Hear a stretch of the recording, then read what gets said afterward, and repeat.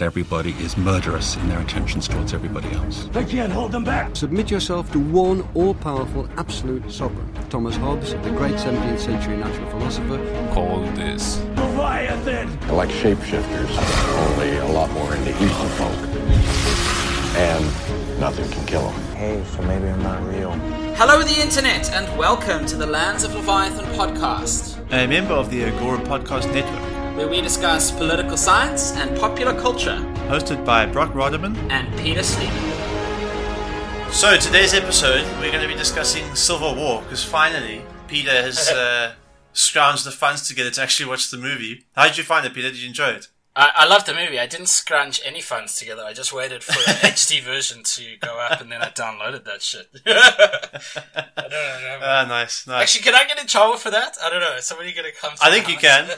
Seeing how many torrent sites are being ripped off the internet at the moment. So that's obviously Captain America Civil War, and we're going to be applying it in a political context. But the great thing about that film was that it clearly demarcated two sides, two opponent groups.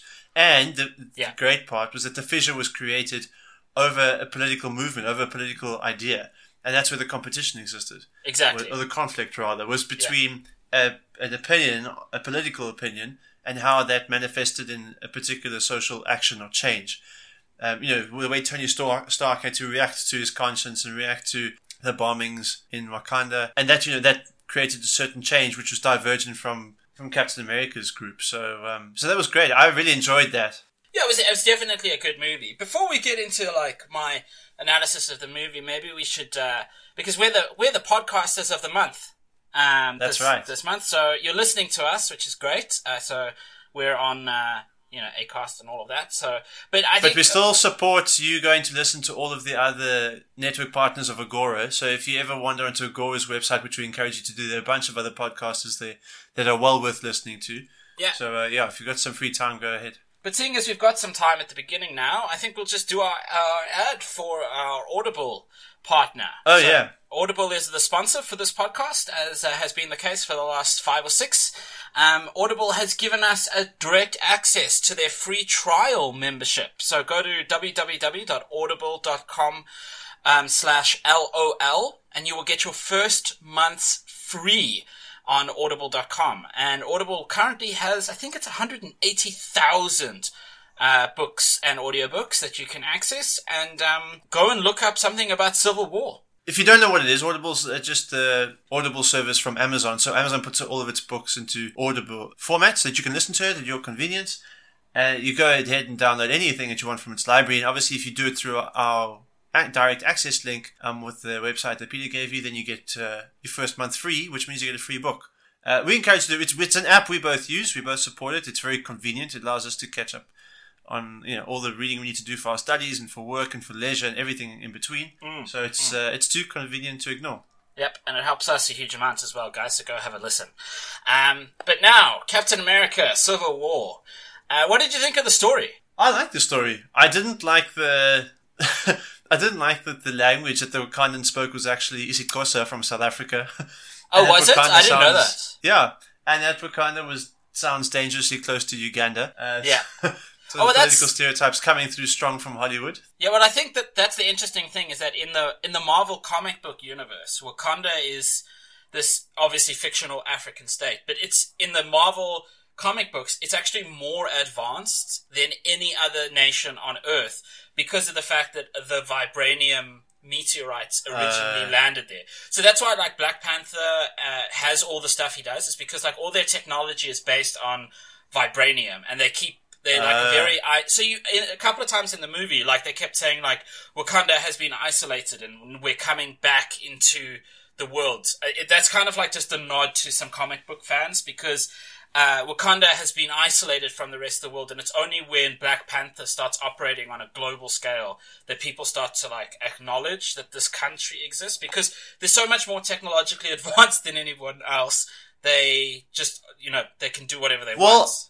I wish they had illuminated that a bit more in the movie, because I thought that that would have abolished the stereotype of this is some backward, conflicting African state. But maybe they're leaving that for a Black Panther movie. which would be cool. Yes, well, we know that there is a Black Panther movie. Yeah. We just don't know where it's going to be set. We hope it's in Wakanda because I'd like to know more about that. But I thought the story was good. I really enjoyed it. I thought the conflict was believable, persuasive. I liked that the humor sort of diluted it a bit, so you didn't think that this was going to be a conflict that lasted throughout many films. It was just almost standalone. Yeah. But they still managed to create enough drama that I felt that I was quite taken by the fighting between the two sides. You didn't want either one to win or lose. It felt quite traumatic to watch some of your favorite superheroes going at it.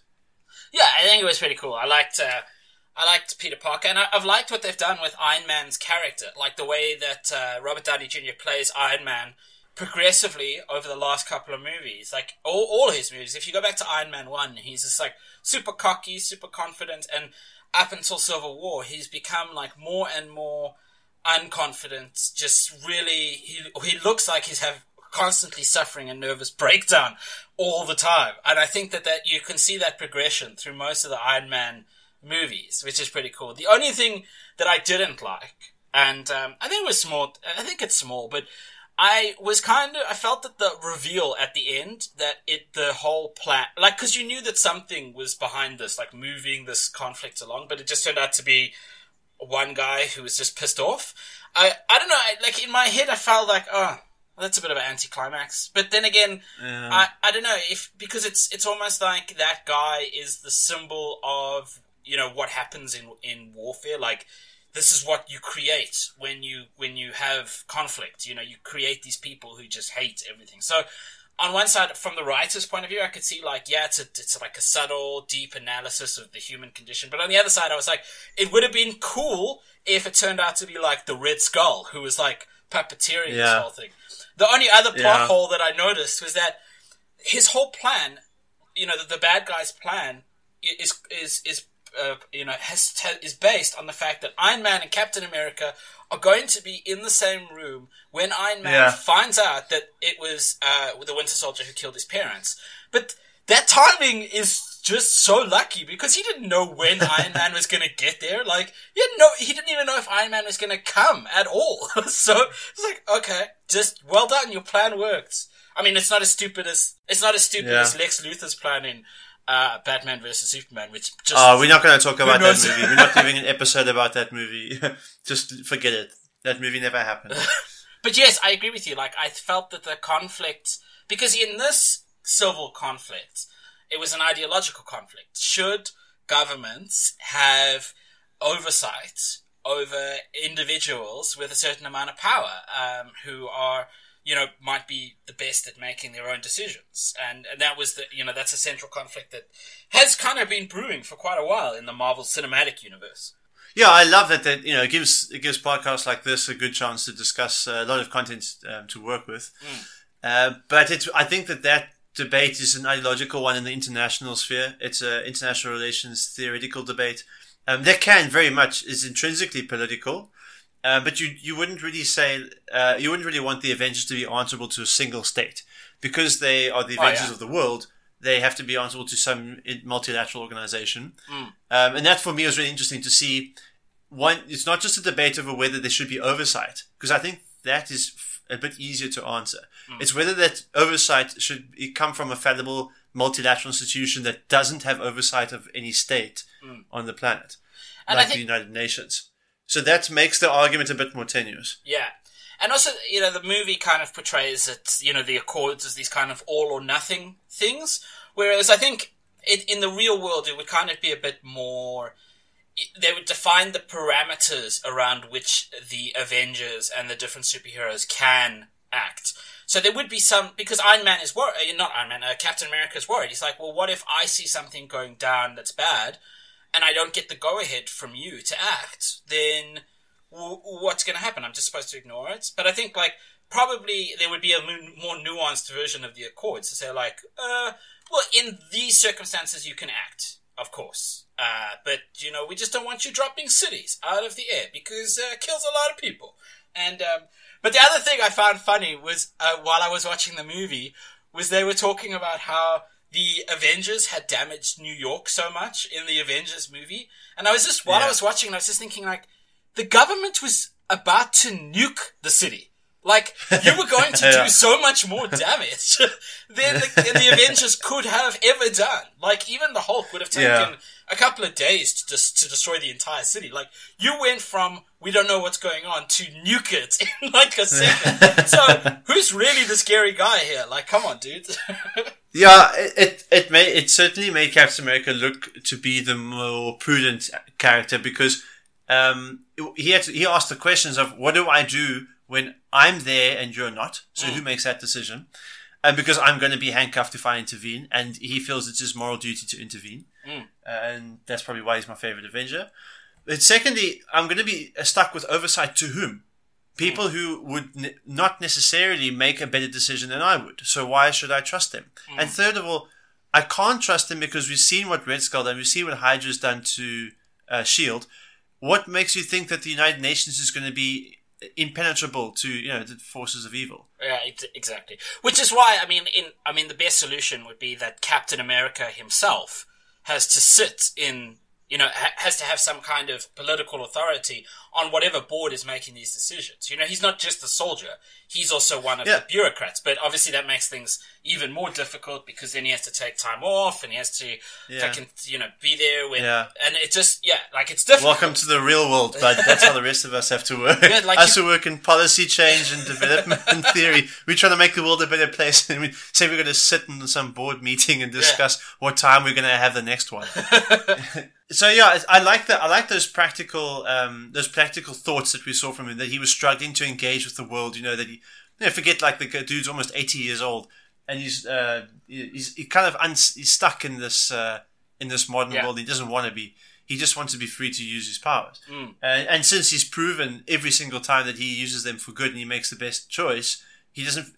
Nobody who watches that film, no one in the audience feels that he's being unreasonable. Yeah. However, those of us who have grown up in the world and have seen what kind of evil there is aren't necessarily against political oversight. We can conceive of many situations in life where the government is needed to intervene and to make the decision because they provide a good perspective. They've got a lot of information at their disposal and many resources which can help the situation. So you can see where Tony Stark is coming from.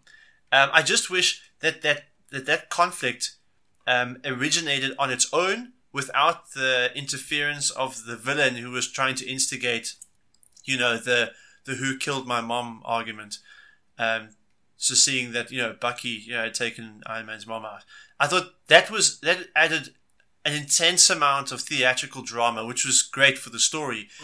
But in terms of discussing and finding out why the Civil War occurred, I thought that would have been better in a vacuum. If you'd just seen the Avengers fight each other without any outside influence, that the conflict boiled from within. That you could just see, we just have a simple difference of opinion. There's no one else here interfering. But you see, that's the problem with the Marvel universe in general, because even in the comic books, and I might be wrong about this, so comic book fans, please feel free to correct me. But in the comic books, obviously the Civil War is much longer and it has way more people involved.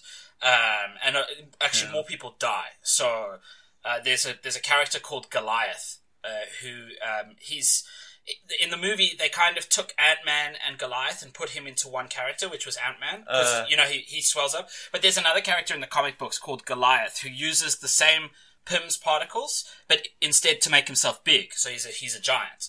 He dies in the comic book. So there's a lot more like gravitas to this whole thing. And also Tony Stark is slowly basically going insane because he's riddled with so much guilt, because he's like a public face. There's that scene where there was that woman who shouted at him because her son died in what's the place called where the city fell out of the sky? Sokovia, yeah. Sokovia, yeah. That happens in the comic book, so I thought that was pretty close. But it turns out, I think that Hydra is actually behind the whole thing. They've been orchestrating this conflict in order for the people to weaken themselves. And the reason for that is because these characters are established as so, almost philosopher king-like, that just a simple difference of opinion is not enough for them to actually go to war with each other. They need something to spear them on. Whereas obviously in our world, there's no such thing as a philosopher king. Everybody is a nuanced individual with both evil. Except for me. Yeah, except for you, obviously, which is why I'm petitioning the world to get you into... No, I'm not, because that's fucking insane. But before we just to react to that, I want to respond by saying I agree with you. I see the necessity of the Hydra influence and the villain as it's part of the theatrical drama. It was needed for the movie. I thought it added value to that. But just for the sake of debate, if I was playing with this thought experiment in my head, I thought it would have been so interesting to just see the Avengers locked up in a room with the Sokovia Accords in front of them, having a fat argument that turned into the world's worst mutant fight. Yeah, that would be pretty cool. But the reason why it didn't, and the reason why the movie worked, was because it played on those Civil War aspects, the aspects of real Civil War, as well as the drama of having parents and having your friends being guilty of killing them.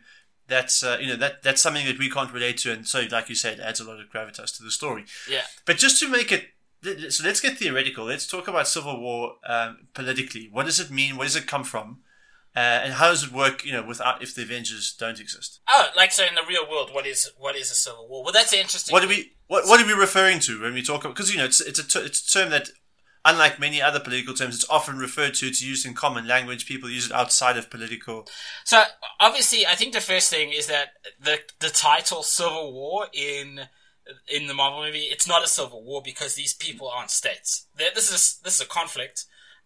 But obviously, so a civil war is defined as conflict that breaks out between two parties within a specific political, usually a state. So the American Civil War is a very good example of that. A certain amount of American states wanted to secede from the Union. Northern states were like, oh, hell's to the no, and they started fighting. Obviously, there was a whole bunch of slavery and issues of slavery and stuff involved. So usually, it's not just about the conflict; it's about the rebels who want to do something. So usually, they want to take over the state, or they want to break the state up. So we've seen a couple of civil wars, or they want to change policies of the state, or they want to become the government. So what we hear often is there's a rebellion going on. Because people don't want to call it a civil war sometimes, but it actually is. So I'm trying to think of a good example of a DRC. Rebellion. Yeah, like the DRC rebellion. That's a good one. So that's a group of Sudan. Yeah, group of freedom fighters or terrorists, depending on who you speak to, who want to change government policy. Now, if they won, you would probably, or if they completely lost, at that point, it would probably be defined as a civil war. But also, it's difficult to say because a civil war also has to have organization on both sides. You have to have armies on both sides that are organized and state-like in their capacities to deliver forces to the front. Whereas rebellions, it's difficult to say. So, like, for instance, in Star Wars, the rebellion, that's a rebellion. It's not really a civil war because they're kind of very bedraggled freedom fighters. Whereas if you compare that to what happened in the United States with the Civil War, those were very two well-functioning, although the North was better functioning, groups of people with resources and bureaucracies behind them that could cooperate. So, I think it does get a bit wishy-washy. Like, what's the difference between a civil war and a civil conflict?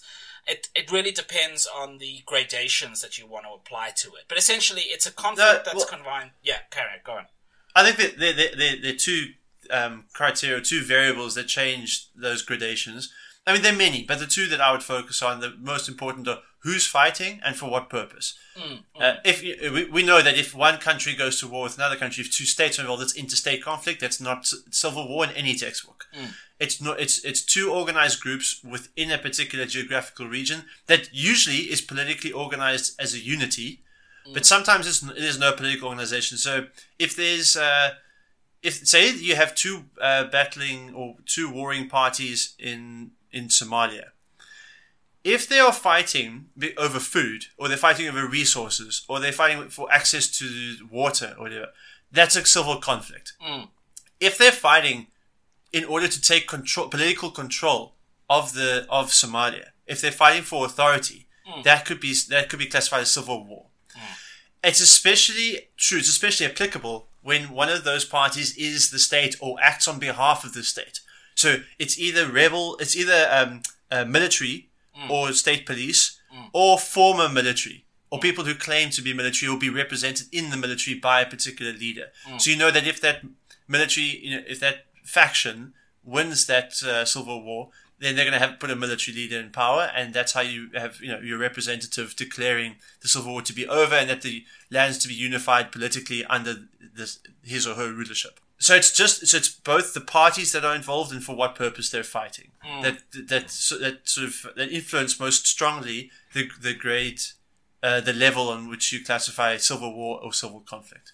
And I think that's such an interesting, that's a really good way to put it. And it's interesting because then if you look at... Of course, I'm a philosopher king. If you look at two conflicts, you've got the American Civil War and you've got the American Revolutionary War. Now, a lot of historians are saying that the American Revolutionary War was not a revolution. It was a British Civil War. Because very few people, if any at all, in the American colonies at the time considered themselves to be Americans. A lot of them considered themselves to be British citizens who were being treated very unfairly. Many of the leaders at the time didn't necessarily want an independent nation. They just wanted representation in British Parliament. However, when they actually started fighting, they definitely were not seeking to take control of the British Parliament. They eventually said, we just want, to be represented. And once that looked like it wasn't going to happen, then they said, right, we want self-government. But because they really weren't looking for the control of Westminster, it's difficult to define it as a British Civil War and better to define it as a revolutionary war. And I think that you can, but it's interesting then if you look at the French example of the revolution, although there wasn't really much not like warlike conflict that went on. There was a lot of civil conflict, but it was over fairly quickly in the French Revolution. So that's the other thing, is that you have to have war. That revolution argument is interesting. I'm glad you brought it up, but I'm not persuaded by it. It ignores one of the important criteria or characteristics that you added to those groups, which is organization. That's very important to me because, like in the French Revolution, you had a clear divide between people. You had a clear objective. Well, it didn't seem like it at the time, but now looking back on it historically, it's easier to simplify things. But yet, no matter how much you simplify them, it was never the proletariat was never organized. The French revolutionaries were not organized. They had a level of organization, but you wouldn't say they were a clearly defined group that had specific means of operating to achieve their goals. It was very haphazard. That's why the revolution dragged out for so long. It was disorganized. It was ad hoc, and very emotional. And it was a mass uprising of not just soldiers but peasants and.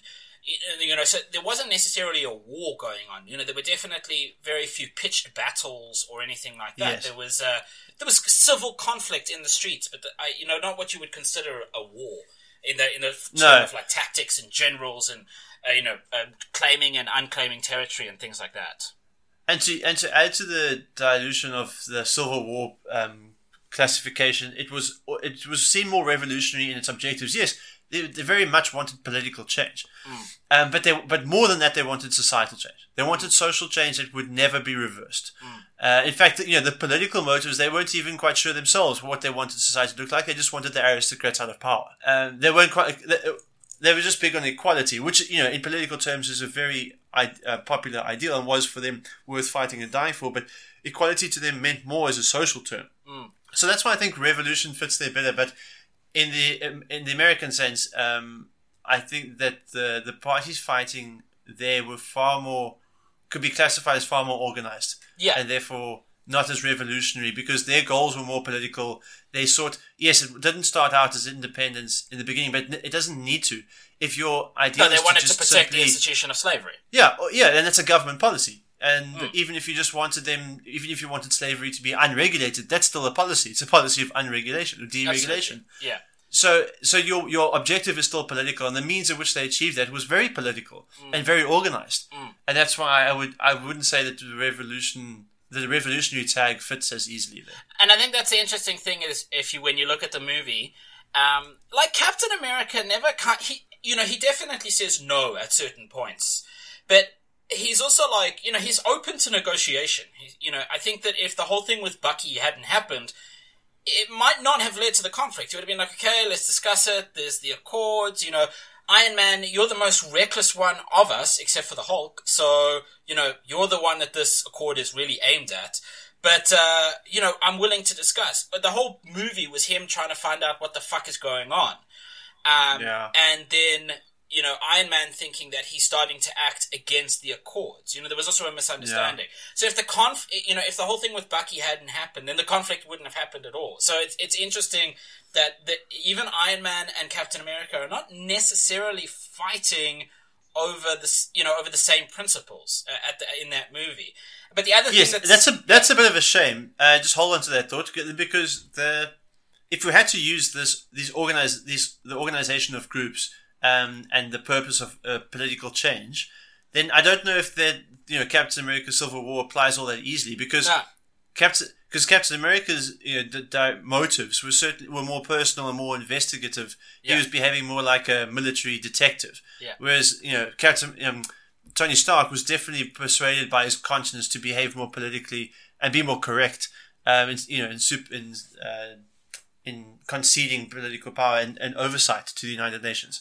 And there's also the question of authority in that movie as well. Captain America did not sign the Accords. I don't know if America is now a signatory to the Accords, and therefore Captain America, as an American citizen, is bound by those Accords. But there's also I'm not part of this thing. You don't have any authority to arrest me, assholes. Is Vision an American citizen? He's an alien. He's trying to take people's jobs. Fucking got a cool gem in his head. Fucking asshole. And Wanda is from Sokovia. The American government has no jurisdiction over her. Fuck off with your big brother nonsense, American government. But the other thing I think that's interesting is this the wording of Civil War, because I think because of the American Civil War has kind of led that concept quite a lot of authority. So when something becomes a civil war, it's two very strong powers interacting with each other and defining the future of the nation type of thing. So if you, for instance, look at the conflict going on in Syria at the moment, and not the one with ISIS, but the one between what we classify as Syrian rebels and the Syrian army, the regime of al-Assad.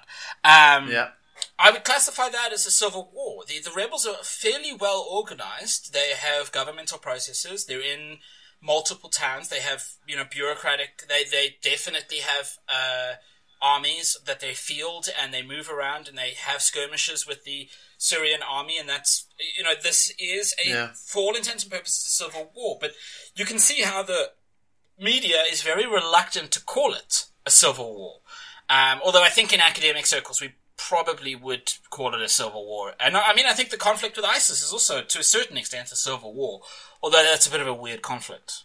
No, not with ISIS. It's a violent conflict, and they organize groups, but and ISIS, claim to have a political agenda, but I don't see it. It's a far more religious, provocative, fundamentalist sort of societal overhaul of that entire region. That includes political change or political revolution, but not. It's not one of the. Doesn't appear to be one of their main goals. So I would say they're more of a religious revolution than a. Well, that raises a very interesting. Although that's even violence on the word religion. Yeah, exactly. Yeah, but that also raises a very interesting dimension of these conflicts. Is it's not just how are they doing it and who's doing it, but also what started the conflict. And I think that we kind of think that conflicts are usually ideological. Well, civil conflicts are usually ideological. We define, most of the time when we're looking at the American Civil War, we think it's about slavery. The North was against slavery and the South was in favor of it. But it had a lot more economics involved in it as well. The South was dependent on slave labor. The North was much more of a manufacturing center, and the slave labor was necessary for the South. So I suppose I'd pose you a question. Do you think that these things are more ideological than they are economic? I think it's very ideological. I was thinking about why do we struggle? Why does media struggle to call something a civil war? I think it's because of the pejorative legitimacy of the state, the connotation of the state always being correct. So as soon as the state's involved, as soon as the state's a perpetrator of violent conflict against, and that, it's normally the state will say that it's fighting the rebels. The rebels, it sounds bad. It sounds like there's a status quo and someone's trying to change it. Therefore, the rebels are always in the wrong. And it's easier to call that conflict, because civil war, has a connotation of equality, that both sides are equally to blame in starting the conflict, and both sides stand an equal chance of winning the conflict, and they have equal stakes, that they both have equal amount to gain from the conflict.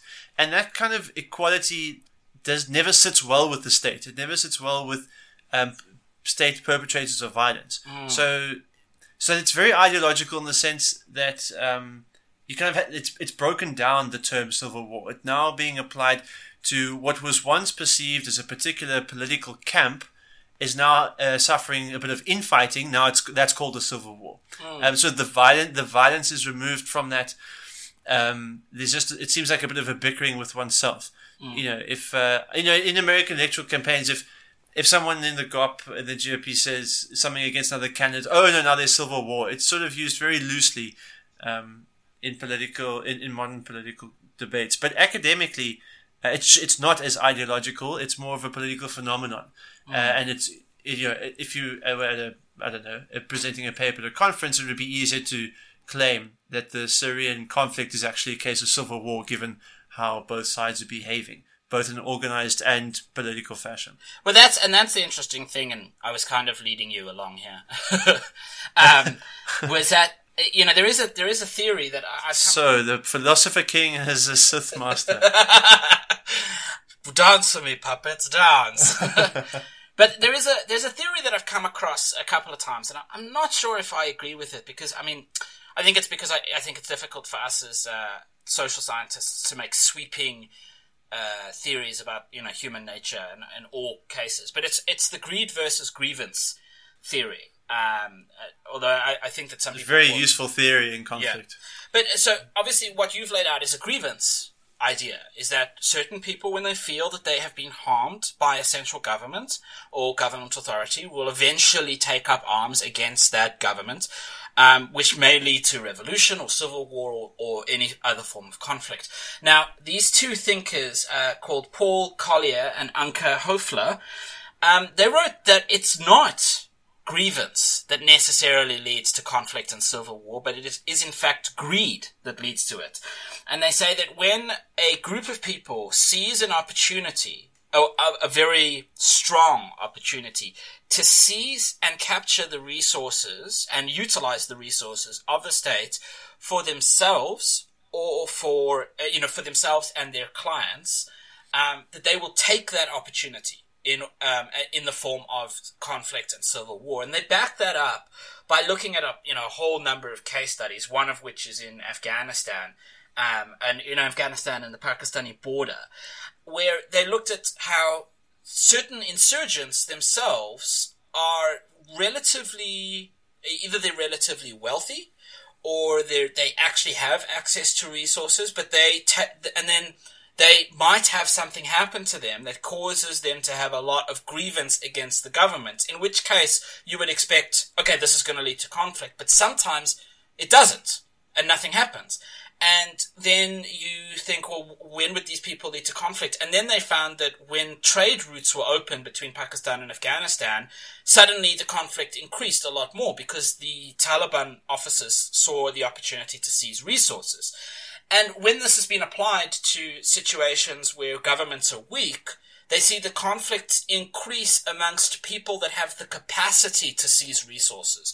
It's not usually the poorest of the poor who rise up, although those people would have the most amount of grievance. It's people who have capacity to seize resources that do so. And I don't know, I don't want to go into the whole theory here because it's a long paper. I suggest that our listeners go and read the paper and their work. It's very interesting. But what do you think of that? I think it's just an application of a particular political model for change that we normally have to establish will and ability, or in modern terms, capacity, of any political actor to enforce change.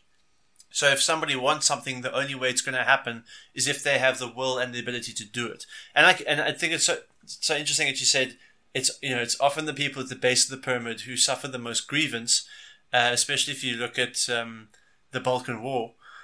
But yet they have no capacity to act on that.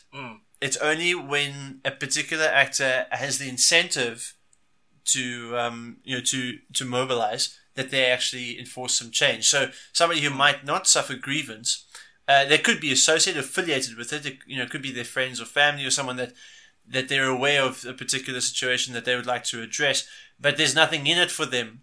There's not much more than that in it for them. Suddenly, if a trade route opens up, or there's an arms embargo that's placed, or an arms shipment that arrives, that's a good reason to go to war. Because now there's an incentive.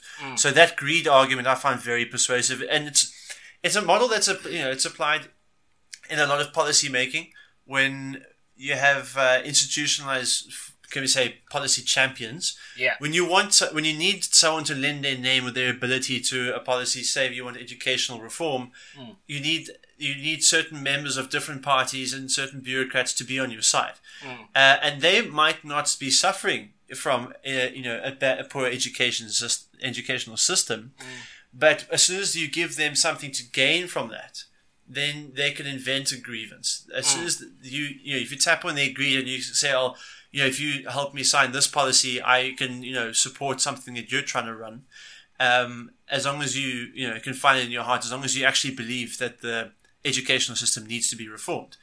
So suddenly they think they have the will to do it, and they have the ability, given that they're in that position. But do you think that the grievance has to be there? I mean, so because I do know that this theory, this greed versus grievance theory, has kind of stated that sometimes you might have civil conflict without any grievance, that there just might be an opportunity to seize resources and parties might go to war in order to do so. And I find that difficult to believe. I mean, I can definitely see that people will take advantage of incentives in order to increase their own resource wealth. But I still think that the grievance has to be there at some level. That the government has to be doing something bad to start off with. I don't think that the grievance always has to be there, but you're not going to last long without it. So we're familiar with political opportunism. That mercenaries will hang around, and they are the epitome of greed without grievance. It's just that when you factor in, especially into the Collier-Höfner model, when you factor in the opportunity cost of the warring parties, that's when you need a grievance, because the period of time over which your resources are going to have to be extended, you need to be pissed off about something to continue to fight for that long. The opportunity cost is too high. So no matter how greedy you are, as a mercenary, your mercenaries are not going to last long unless they're emotionally attached or psychologically involved in the battle. They need to also be angry about something. So when you look at civil war, you look at conflict that's extended over time, and you factor in that opportunity cost, then you absolutely do need a grievance. So then, okay, because I mean, I've got two examples. So let's look at, for instance, a really good example of this is what happened in Colombia. You had FARC and so many other groups of people fighting that you lose track of who's fighting who. But FARC is the central rebel group who definitely started from a grievance point of view. They wanted a communist. Yeah. They wanted a communist state. They felt that the government was very totalitarian and authoritarian and horrible and blah blah blah. But eventually, they ended up being very economically opportunistic and growing loads of cocaine. But the thing is that they still needed that grievance there to begin with. Now let's look at, in fact, this kind of proves the point. If you look at South Africa and you ask the question, why is it that South Africa didn't enter a civil war? I wonder if the explanation could be that the rulership, or the combined negotiations between Nelson Mandela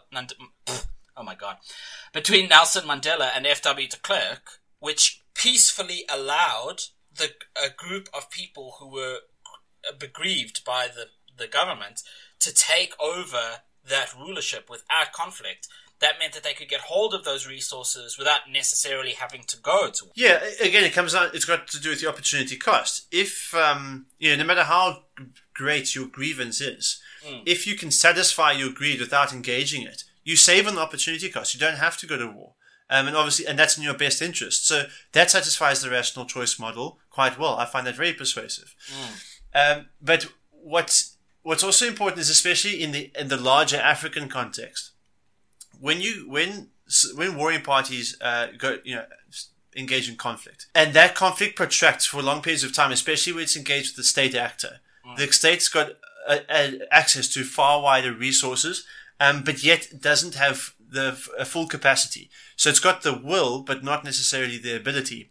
It's got a good amount of ability, but when I'm talking about ability, it doesn't have a monopoly of power over its entire territory. So it often is swatting these minor skirmishes in the rural lands, trying to banish or criminalize or exterminate rebels. Now, when you're trying to do that, and you get a lot of bad press from that, and so you should, it fits in your interest structure to factor in the legitimacy factor. Why would people want to support your regime if you're just killing people who claim to be innocent civilians? Rebels are hardly ever innocent, but they often are painted as the sufferers of a murderous state. So the state has to lean very heavily on its legitimacy, and when you got multiple rebel factions, like in Darfur, for example, they also have to lean on legitimacy a lot, and that legitimacy often in these cases is derived from grievance, or at least a pretend grievance. You have to pretend, or at least exaggerate your loss, your suffering, what your family has gone through, what your people have gone through. And even if you're living off the fat state coffers to support a luxurious lifestyle, as some African leaders do, then it's very easy to go back and say, oh no, but remember we used this regime to fight against colonialism. We used this regime to fight against apartheid. This is the time we get to live now and enjoy life because of legitimately, because we also suffered. That is our grievance, and we must and we should go to war over that. So grievance can become very much a crutch for political support when your regime's waning in legitimacy in protracted civil conflict. Oh, absolutely, yeah. But I do think that at the beginning, as you said, that opportunity cost is quite high right at the beginning. You do need some kind of, and whether people take advantage of that or not, that grievance is still necessary. Unless you're just a marauding band of fucking pirates who's running around just pillaging shit. But, yeah, and I think that the more protracted the conflict gets, the less the grievance starts to matter. Because eventually you're just fighting because you've always been fighting. Colombia is a good example. It's that conflict has been going on for 20 years, and eventually the FARC, the entire existence of FARC is predicated on the conflict. It necessitates that. But that's where I disagree with you, is because that in itself, okay, it's not as overt as in other conflicts, but that is still an identity based on grievance. It's informed your psychological makeup so strongly, even if, like in South Africa, where people who are born after apartheid, you're born into a country that has suffered politically, and so that forms a grieved conscience, a grieved identity. So subconsciously, you're feeling like there's something that needs to change. There's something that you need to fight for. And we don't have civil war in South Africa, but it's just an example of how indirect grievance can become a motivating factor, or you could call it a pull factor. Yeah, I see what you mean. Yeah, absolutely, I agree. And so it just raises the need to have stable government that distributes wealth well across the country. Because if economic distribution is good, then it would limit the cost of economic opportunism. No, but we're getting to truisms now. I mean, how we govern the state is obviously going to reduce the causes of civil war. But I want to know how do we apply this greed and grievance model to Captain America? Because we don't see any political gain or any sort of gain for the Avengers signing the Sokovia Accords. There's no reason for them to do it. It's just to appease their conscience. So you could say that they might, Tony Stark might achieve some level of peace out of this. Natasha Romanoff might achieve some, political redemption, and they might be willing to go to war with the other Avengers over this because they feel aggrieved by what happened in Sokovia, that they feel responsible for it. But I don't really see that model fitting. I don't think. Well, that's it's the thing. more of a bickering fight. Yeah, it doesn't fit because these aren't groups of people. These are singular individuals making choices based on like an absolutely predefined character. Tony Stark is suffering from. Firstly, he's an alcoholic. Okay, so he's probably going through withdrawal all the time. Secondly, he's suffering from some intense post-traumatic stress. I don't know why he's the only one who suffers from this. Like Captain America just seems fine all the time. I don't know, maybe that's a byproduct of the serum. But Tony Stark has some serious guilt that he's trying to work through, and from his own point of view, the Accords make perfect sense. Natasha Romanoff has constantly been under control of government agencies, so for her it's not such a big deal. It doesn't really matter. She's not a fucking superhero anyway. She's just really good at killing people.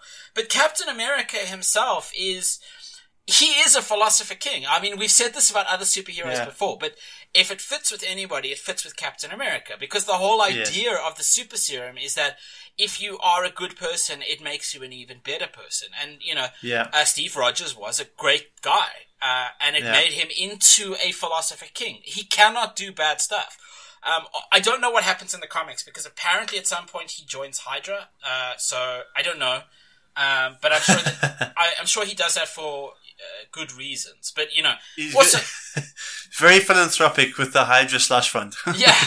Also, but on the other hand, like if you put me down and said, okay, first thing that comes to your mind, who do you agree with? I still agree with Iron Man. At the end of the day, I think a world in which, and I know people are hating on me right now, but I still think in a world in which the Avengers are under some sort of control, and maybe it doesn't have to be as draconian as the Accords, but in a world where they're under some kind of control is still a safer world where things like the Hulk and Thor can just run around willy-nilly, because that's insane. Like, it's crazy talk. And I just think you shouldn't have that. But yeah, to answer your question, I do think that, the greed and grievance thing doesn't play out. It's individuals acting out. It's just that those individuals happen to have the power of an army in their veins. I don't know. I'm not convinced. This is why I like fictional movies so much, because you get to be indecisive. I like the idea of political oversight. I think it's necessary. But of the Avengers, I mean, this comes back to your point of authorities. If the Avengers are signing the Accords not as independent citizens of a particular state, but as the members of an international group of crime fighters, then the entire board of Avengers is required to sign the Accords. And if they're going to do that, I could believe you. I could say, yes, that might be a good idea. I can see a way in which it would work. But I can see a way in which it wouldn't work, and that for me is giving those Accords to the United Nations, with a history of belated political action, non-interference, bureaucratic over-control. And if you had to play it in hindsight, give oversight of the Avengers to the United Nations in some extended arm of the Security Council, and tell them to handle the Sokovia situation with Ultron, what would they have done? How would they have handled it any better than the Avengers did? Well, the thing is, on the other hand, whose fault? The whole thing with Ultron was the Avengers' fault in the first place. It was Tony Stark who did that. So let's say, okay, if we could go back before then and establish it, and the Avengers have been sent out under the auspices of not S.H.I.E.L.D. I don't know who they were working for at that point. I don't think they were working for anybody. They were just doing their own thing. They went out, got Loki's spear, brought it back, and then Tony Stark is like, hey, I want to integrate this into a computer. Thor is like, no, that's probably not a good idea. I don't think we don't know anything.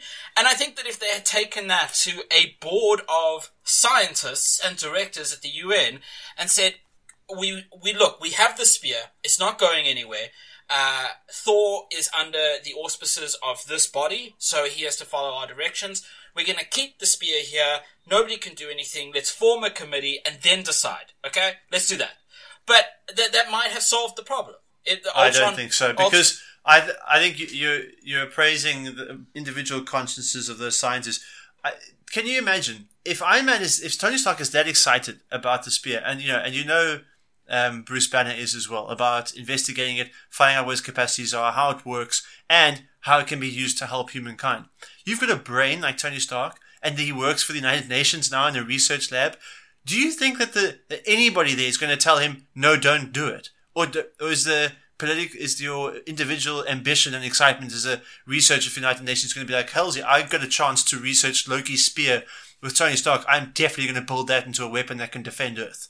But that's exactly why. I mean, I think that your argument that you're making right now could have been said to Robert Oppenheimer prior to the development of the nuclear bomb. Like, we've learned since then.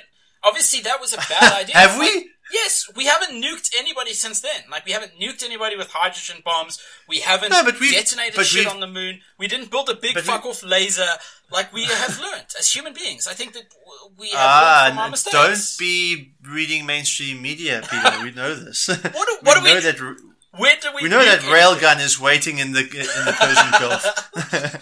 But look, okay, let's say, because we can't retroactively change Avengers history, but if they employed me, Peter Sleeman, political scientist, like, okay, we need you to come and draft a system that allows us to work. I'd say this. Okay, right. Anybody who is a superhero, like fucking Spider-Man. Firstly, Spider-Man, stop fucking around in New York. Okay, you can't be a vigilante. He's a 16-year-old kid, man. You can't be a vigilante. You're taking shit away from the police. If you want to do that, become a policeman. Okay, vigilante is off the table. We do not allow vigilantism here at all. I do not support you. Okay, get the fuck out of here. Secondly, if you want to be a superhero, that is absolutely fine. You can act in a superhero capacity in certain circumstances, those circumstances being when there is a problem 911 doesn't pick up. No, when there is a problem that cannot be solved by the technology and the personnel that we already have. There is no reason that Iron Man has to go out and fight a normal strategic battle in the Middle East, unless he is employed directly by the United States Army to do so, in which case we're just talking about advanced weaponry. But we don't need Iron Man to be stopping muggers with lasers. That's overkill. Okay, we don't need that. If Iron Man really wants to help, why doesn't he donate some money to the police force and give them better weapons? I don't know, that's probably a better example. But we can say, look, if aliens invade, if Ultron starts shit, if anything that is beyond the scope of our governments as it stands now, you guys can fucking knock yourselves out without direct permission from us. However, anything else requires us to intercede. Done. I solved the problem. The accords are signed. Everybody's happy. Captain America, suck my dick. I would not sign those accords. Well, you don't have your name's on it. You don't have superpowers, so it doesn't matter. Nobody cares. I'm a philosopher king. I have to be an honorary board member of the Avengers because I'm all for political expediency. I see the necessity of regular politics and political structures and resources being used to fix regular problems. But when it comes to conflict and it comes to the work that the Avengers do, you're talking about violence that affects human life. And when it comes to human life and protecting human life, that is the highest order of political structures, especially the state. I'm not into expediency at all. I want the job to be done by the best person possible, as quickly as possible, with minimum casualties. But there aren't minimal casualties, dude. How many people died in Sokovia? They destroyed the entire country. I don't think that anybody could have done any better. Well, but it wouldn't have been a problem if Iron Man hadn't had complete control over whatever the fuck he wanted to do anyway. And I'm saying that they would have let him build that Ultron anyway because that was in their scientific ambition to do so. No, but see, I don't think so. Dude, think about we have advanced scientists right now. We have geniuses. Let's say Stephen Hawking, okay, who's an incredibly... that guy, if he was able... You're applying... Yeah? If he was able to walk around and he was, fully capable, I'm sure that he could build a nuclear weapon. I'm sure he would be fine. He would be able to do that. But if an alien bomb fell down onto Earth and they said, hey, Stephen Hawking found it. And he was like, okay, guys, I'm going to take this apart and I'm going to build a super weapon out of it. I think that we would be in our rights to say, look, Stephen, no. Okay, you can definitely be on the team, that does it. You can help us out, but we don't think that you alone should be allowed to just do whatever the fuck you want. Because as much as you're a genius, you can also make mistakes, and you don't know what this alien thing is. You don't even know if it's a weapon. It could be. Peter, you are using an entirely different comparative model there. I agree with you. I think most people would tell him no, but what we're signing for in the Accords is not civilian oversight. We're arguing for a multilateral political oversight, which means that there's going to be some expert scientific research team in which Tony Stark works and responds to and has certain responsibilities. And when they get the giant alien bomb, or in this case Loki's spear, they're going to do exactly what Tony Stark would do. Well, but maybe they wouldn't have done it over 3 days and left the thing running overnight while Tony Stark went out to a party. Like, maybe that wouldn't have happened. Stores. Maybe that wouldn't have happened. That's not speculative, dude. That's just like good science. You don't just switch it on and see what happens. That's not good science. That's not good anything. That's just bad idea. You don't know what the spear is. Well, whatever alcohol-free Tony Stark you get out of your Accords, you're losing a Captain America. Why? Captain America, I think, would be very much on my side. And he would be like, I'm willing to sign this, Peter. You are a great man. I respect you. And I have a daughter. She's like half Captain America, and she is yours to take home. And I would say, Captain America, you cannot offer me your daughter because she is an individual. But I would be happy to have a conversation with her because I am. Well, that'd be the end of your date because she doesn't want to freaking talk to you, mate. You don't know that. You can't say that. She loves me. Well, look at that. In the lands of Leviathan, we have civil war. Okay, so guys, actually this is awesome. Send us a message on Facebook or Twitter or Gmail or whatever and tell us which side of the argument you would take and why. I think that's awesome. And maybe we'll respond to some of the more interesting ones in another episode.